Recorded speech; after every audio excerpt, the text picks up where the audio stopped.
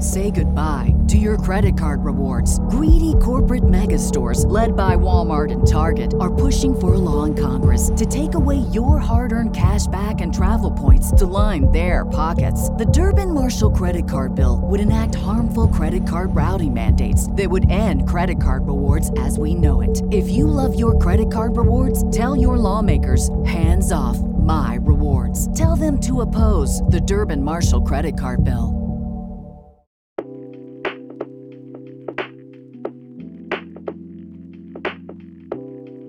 It's not uncommon for students to feel a sense of dread or anxiety once summer's over and school is back in session. However, for some, these emotions are a constant and can be indicative of a larger problem. One big issue is the extreme level of pressure adolescents face these days. Whether it's school, sports, or hobbies, there's an endless push to come out on top. One expert chiming in on this epidemic is Jennifer Bruhene-Wallace, a journalist and contributor to the Wall Street Journal and the Washington Post. She's also the author of Never Enough: When Achievement Culture Becomes Toxic and What We Can Do About It. Children and the adults in their lives have come to look at achievement as either a lack of achievement as an indictment against their worth or achievement as their worth. And that's when it becomes toxic, when our worth is tied and tangled up in our achievements. And that's happening with too many kids today. And it's leading to a rise of anxiety, depression, and suicide ideation among our youth. And the Surgeon General has pointed that out. It's that never enough feeling. Wallace says that she's not anti-achievement or anti-ambition, but it's important for young people as well as adults to separate self-worth from performance.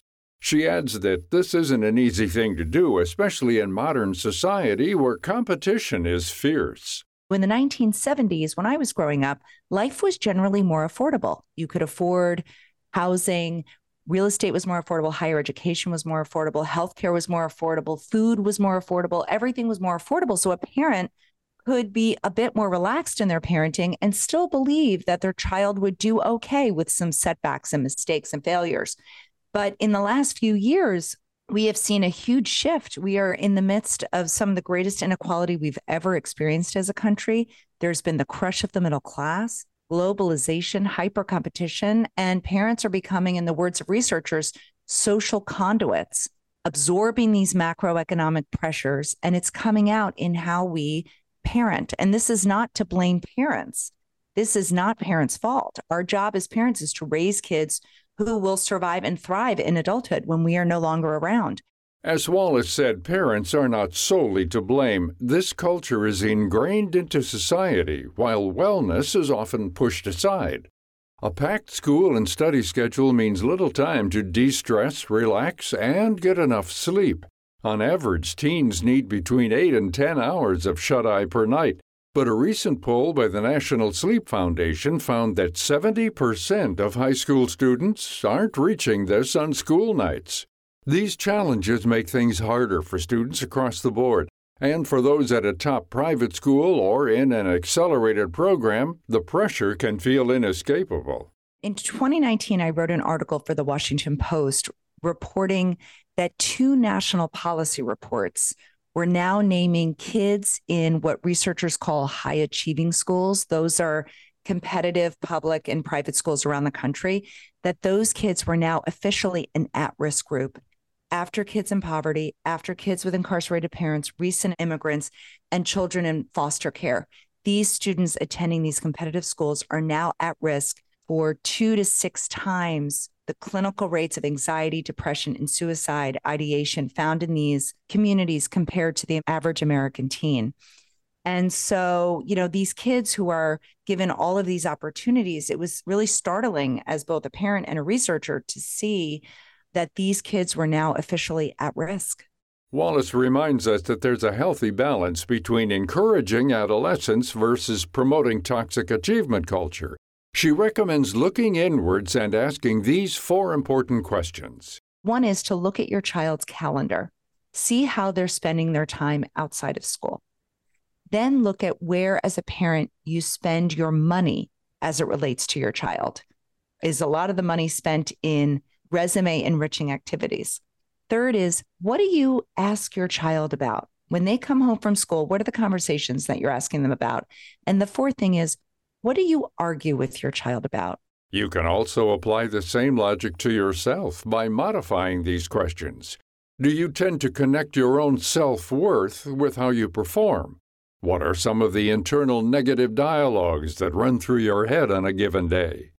Wallace believes it's important to consider these aspects as well. One of the biggest takeaways of the book is that the number one intervention for any child in distress is to make sure that the primary caregiver, most often the mother or the father, that the primary caregiver's resilience and well-being and mental health is intact, because a child's resilience rests fundamentally on their caregiver's resilience.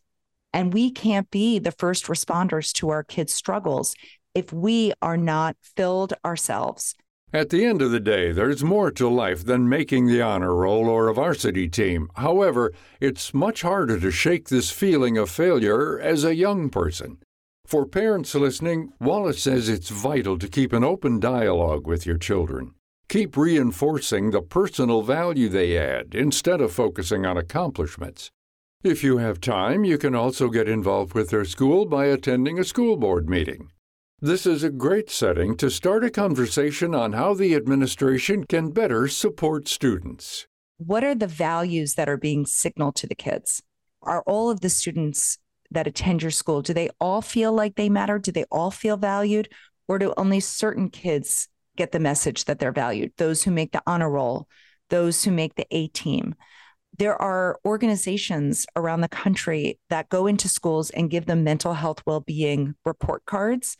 That's a first step in finding out what your students' mental health is like. So Challenge Success is one nonprofit, Authentic Connections is another, and they will go in there with these really useful, scientifically backed surveys to see the stressors and to point educators to ways where they can start buffering against excessive pressure. To find links and resources to the organizations mentioned and find out more about Jennifer Bruheny-Wallace, visit viewpointsradio.org. For more behind the scenes, check out Viewpoints Radio on Twitter, Facebook, and Instagram. This segment was written and produced by Grace Galante. Our executive producer is Amira Zaveri. Our studio manager is Jason Dickey. I'm Gary Price. Coming up on Viewpoints. It is so easy. With a couple buttons, you can get a new credit card. With a couple click of the buttons on your phone, you can order anything you want and have it one day shipped to your house. It's no surprise that credit card debt and delinquencies are on the rise. Then, as the streamers have been making more and more money, musicians have been making less and less. Actors aren't the only ones fed up with streaming services. I'm Marty Peterson. And I'm Gary Price. These stories in depth on your public affairs magazine, Viewpoints.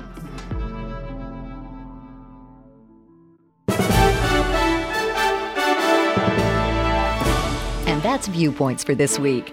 Follow us on Twitter, Facebook, and Instagram to learn more about upcoming shows and find a library of past programs on Apple Podcasts, Google Play, and Spotify. Plus, you'll always find previous segments and more information about our guests at viewpointsradio.org. Join us again next week for another edition of Viewpoints.